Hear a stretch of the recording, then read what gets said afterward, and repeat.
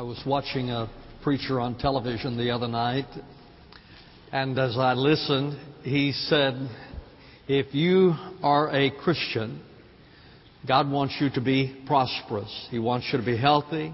He wants you to be wealthy. I suppose that message appeals to all of us because we would like to think of ourselves as being a pampered child of a Heavenly Father. However, the reality is that being a Christian can lead to persecution and rejection and can complicate life sometimes. Now, I'm not really talking about being a Baptist or being a member of some other denominational church. But I am saying that if one is a committed believer, that it can complicate life. It can do so in business. In the first century, there was a stonemason who was asked to help build a building that was going to become a pagan temple. The question he had is, as a Christian, am I allowed to do this? There was a tailor who was asked to design a robe for a pagan priest, and the question in his mind was, as a Christian, am I allowed to participate in that? So I say that to say to you that being a serious Christian can sometimes complicate one's work life. One of those came to Tertullian, who was one of the early church fathers, and said, what am I to do? I must live. To which Tertullian replied, must you? You see, being a Christian can complicate life. It can complicate the workplace. It can complicate a family. I had a guide some years ago in Israel whose father was an Orthodox rabbi. Yehuda became a believer. He committed his life to Jesus Christ and began to live out his Christian life.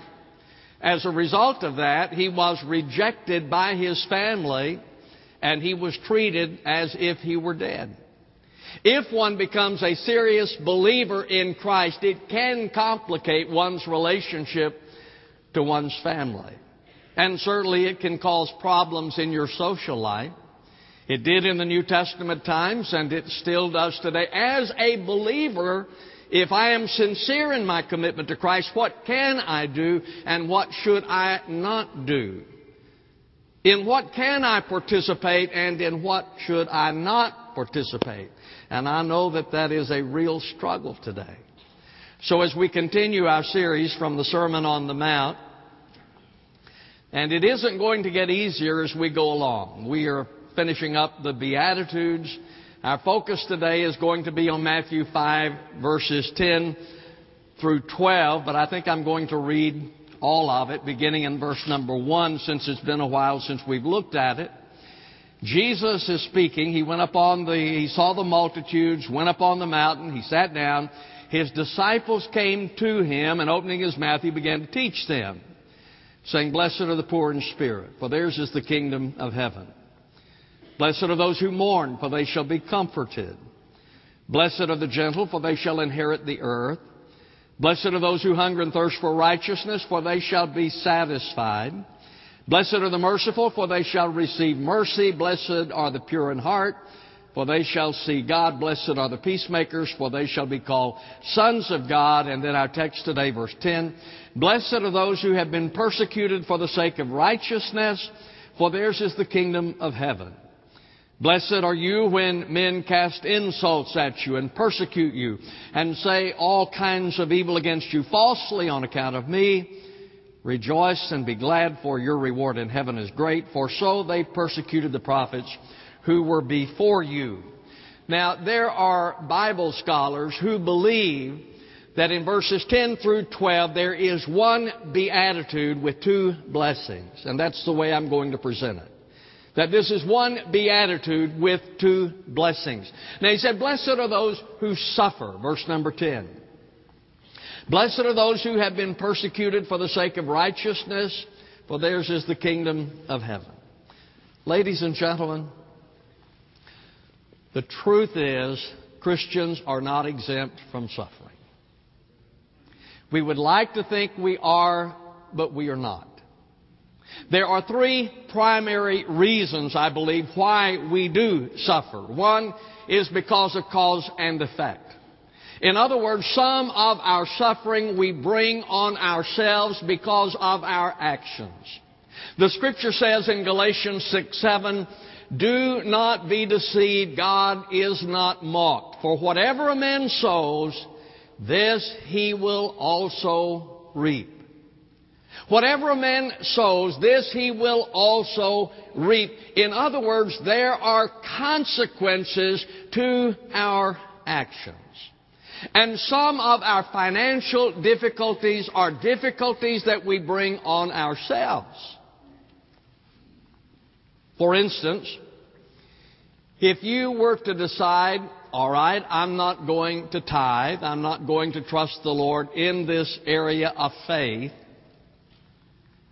the consequence is that you forfeit God's blessings on your finances. My father told me when I was a boy, and I've mentioned this to you before, and I appreciate so much him saying this to me, because it was, "Wendell, it is better to have the 90% with God's blessings than to have the 100% without God's blessings. But if you choose that, then you forfeit God's blessings upon your finances." You see, sometimes we spend more than we take in, and as a result of that, we end up in debt. We see that within our own country today, within our own government today. We are spending money that we do not have, and that has led to a financial crisis within this land that is spread around the world. That is the consequence of our actions. Sometimes we have difficulty within our business because of poor business practices. That's it. When I look for a finance committee each year, I say to the finance committee, and our church has always been blessed with a wonderful committee. But I say to them each year, I want two things from you. Number one, I want you to be people of faith. Because without faith, it's impossible to please God. So I want you to be people of faith who really believe God, who really trust in God. Secondly, I want you to be people who understand good business practices. I don't think that they are mutually exclusive. I think that both of them are important. I think it's important that we are people of faith, but that does not exempt us from good business practices. So I say that to say to you that sometimes there are the consequences of our actions. That is true financially, that is true physically. Do you know why some of us have some of the health issues we have? Because we don't eat right. Because we don't exercise. Because we don't rest as we should. Because we don't do what we need to do. And so there are consequences then to our actions, even maritally. Folks, some of your marital problems are problems that you have brought on yourself. For instance, the Bible says that as a believer, we are not to be unequally yoked. The Scripture says in 2 Corinthians 6:14, "Do not be bound together with unbelievers." Now, I know that whenever I say that I'm probably stepping on a lot of toes, but I didn't say that. I just read it. That was the Apostle Paul who did it. So let me say this to you, especially to you young people who will get married someday. Marriage is not a missionary endeavor. Some of you think, "Oh, I know he's a scoundrel, but boy, I'm going to shape him up." No, you're not. No, you're not. And so we bring these problems on ourselves. And then when we get married, we have marital problems because we don't bother to take the time to understand each other, if that's possible. The Bible says in 1 Peter 3:7, "You husbands likewise live with your wives in an understanding way." Let me give you just a real brief insight to marriage and understanding. Men, what is the number one need that your wife has? Now, this is critical because if you don't understand this, you'll miss it in other areas. What is the number one need that your wife has? Security. More than anything else, she needs to feel secure. That then is what you should give to her.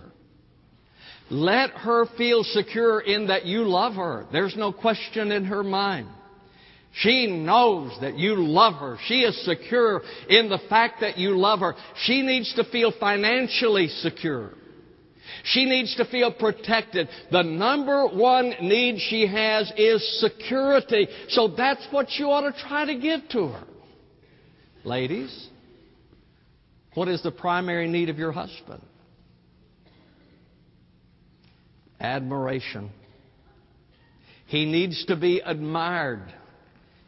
And you are not meeting his need if you are constantly criticizing him. If you criticize everything he does, if you belittle everything he does, if you do that, then you are not meeting that need of admiration. So very simply, and I'm talking about a basic thing here, the number one need of the wife, men, is security. So give her security. Let her know how much you love her. Give her security. And wives, admire your husband. My wife is the best admirer. And I know she's faking it, but I'm so grateful for it. The reason we suffer sometimes is cause and effect. We bring the problems on ourselves. Another reason is because of spiritual trials. Sometimes we suffer because of our commitment to Christ. And certainly the Apostle Paul did. He was shipwrecked. He was beaten. He was imprisoned. All those things. And he said in 2 Corinthians 1:8, "For we do not want you to be unaware, brethren, of our affliction which came to us in Asia, that we were burdened excessively beyond our strength, so that we despaired even of life." Do you understand that? Because of his commitment to Christ, he said, I was about to despair because of the suffering I was experiencing.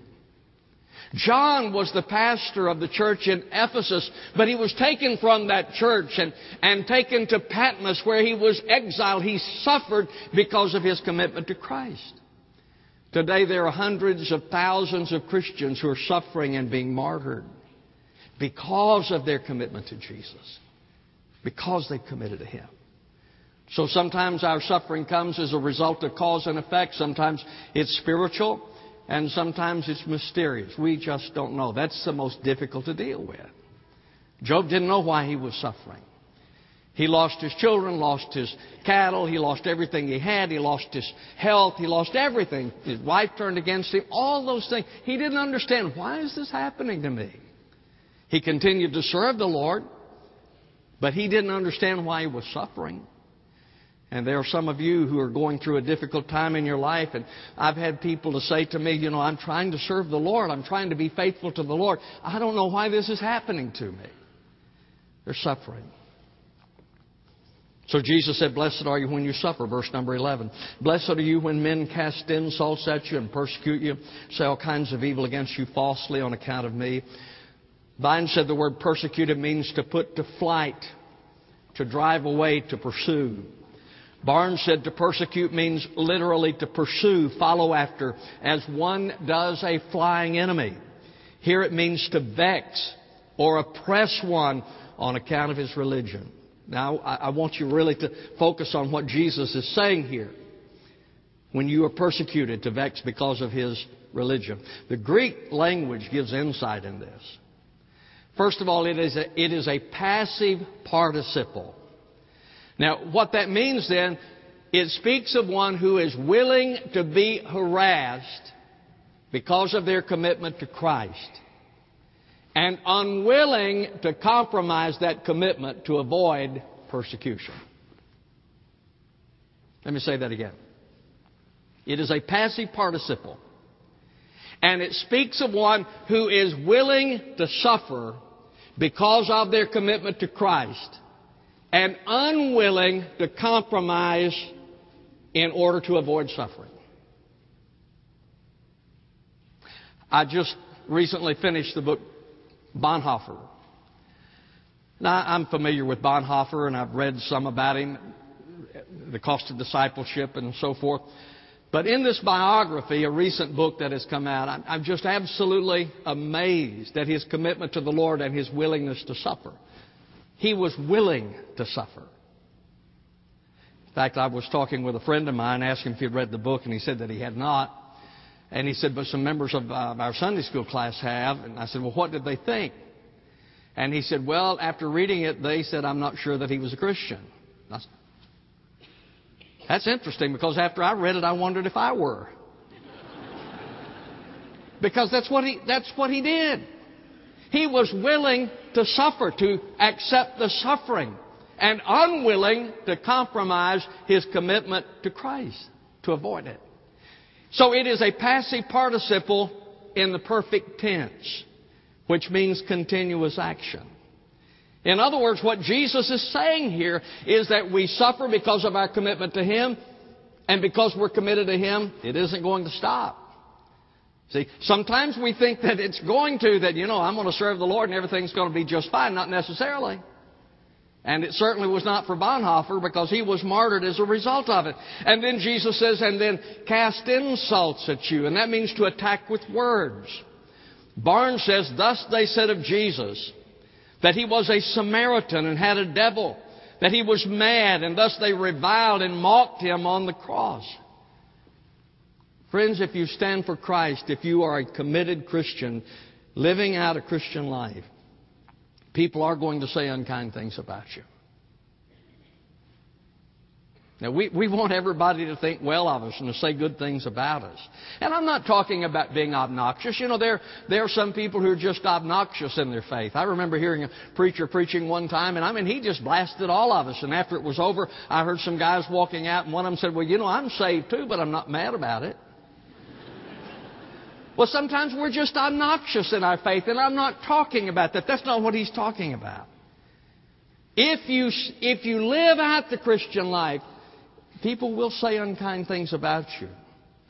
And he says, say evil against you falsely. The key word there is falsely. Make sure when they are speaking negatively about you that it isn't true. Barnes wrote, it is not blessed to have evil spoken of us if we deserve it. But if we deserve it not, then we should not consider it as a calamity. The truth is, Christians have always been persecuted. And they still are. Nero used to take Christians, and he would cover them with pitch and set them on fire and use them to light his garden parties. He took some of them and sewed them in animal skins and turned the hunting dogs loose on them for sport. There has always been persecution of Christians. And we don't experience that kind of persecution today. At least here in America we do not, but there's another kind. There's resentment. Are you surprised, as I am, at how much Christians are resented in society today? Chuck Colson spoke about a report, a poll that had come out, and the question was asked, who is the person you would least like to live next door to? You know what they said? A conservative Christian. I'm a pretty good neighbor. But that is where we live. So there is resentment towards Christians. You are ostracized as a Christian. Your views are considered to be unimportant, irrelevant. So Jesus said, blessed are you when you suffer. The point I want you to understand is, dear friend, just because you're a Christian does not mean you're exempt from suffering. We suffer. So Jesus promises a blessing. In verse number 12, rejoice and be glad, for your reward in heaven is great. Your reward in heaven is great. We know that when I get to heaven, it's going to be great. But did you know that sometimes God does bless us while we're here on earth? Now, not all the time would we say that we are prosperous, but God does sometimes bless us here on earth. For instance, there's the story of Joseph. Joseph was sold into slavery by his brothers. Joseph was lied about by Potiphar's wife. He was thrown in prison by Potiphar and all those things. But did you know that God took Joseph and raised him up to become the prime minister of Egypt? Daniel was persecuted because of his commitment to God and by those who were jealous of him. The Scripture says in Daniel 6:3, then this Daniel began distinguishing himself among the commissioners and satraps because he possessed an extraordinary spirit. And the king planned to appoint him over the entire kingdom. Then the commissioners and satraps began trying to find a ground of accusation against Daniel. Because they were jealous of him, they wanted to do Daniel in. You know the story of Daniel. He ended up in the lion's den and so forth. But God blessed him. And God raised him up and he became the prime minister of Babylon. Look at Jeremiah. God called Jeremiah to be His prophet. And so Jeremiah is preaching the Word of God, but the people hated him because they didn't like the message. They wanted to kill him. They threw him in a cistern. But God raised him up to be a great prophet. My friend, the question is not if you are going to be persecuted. It is when you are going to be persecuted. Because as a believer you will. Some of you young people at school, you will be ridiculed. You'll be ostracized if you stand for Christ. Now, I'm not saying if you're a religious person. You know, sometimes we just think that if I just am a good little Baptist or a good little Methodist or a good little Presbyterian or whatever the thing's going to be. No, I'm talking about being a Christian. Really sold out to Jesus. If you are, then there's going to be some persecution that you endure. At work, it could be that if you live for the Lord, that you're going to be passed over for promotion. And I know people to whom that has happened. So what you do then is to think of God's blessings. You may not receive the blessings from work. You may not receive the blessings at school. But the blessings of God, well, what would they be? To know that you are in God's will brings great satisfaction. Doesn't it? If I know that I am in God's will, it brings great satisfaction to my life.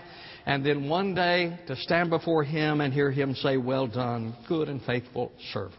All right, so we're going to be persecuted. We're going to suffer. There's going to be difficulty, challenges in life.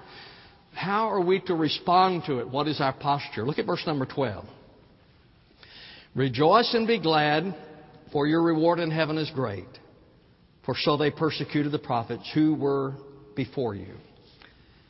How are we supposed to respond? Rejoice. Come on. I am suffering. I am being persecuted. And I'm supposed to... That's got to be a misprint.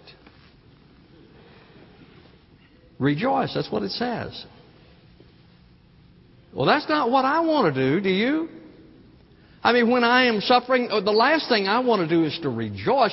That's the reason I'm always impressed with the story in the book of Acts about Paul and Silas when they were in prison. And the Bible says at midnight they're praising the Lord. They're singing hymns and they're praising the Lord. I don't think I would have done that. I'd be calling my lawyer. But that's what he says, rejoice. Why? When you are going through difficulty, bad things are said against you falsely.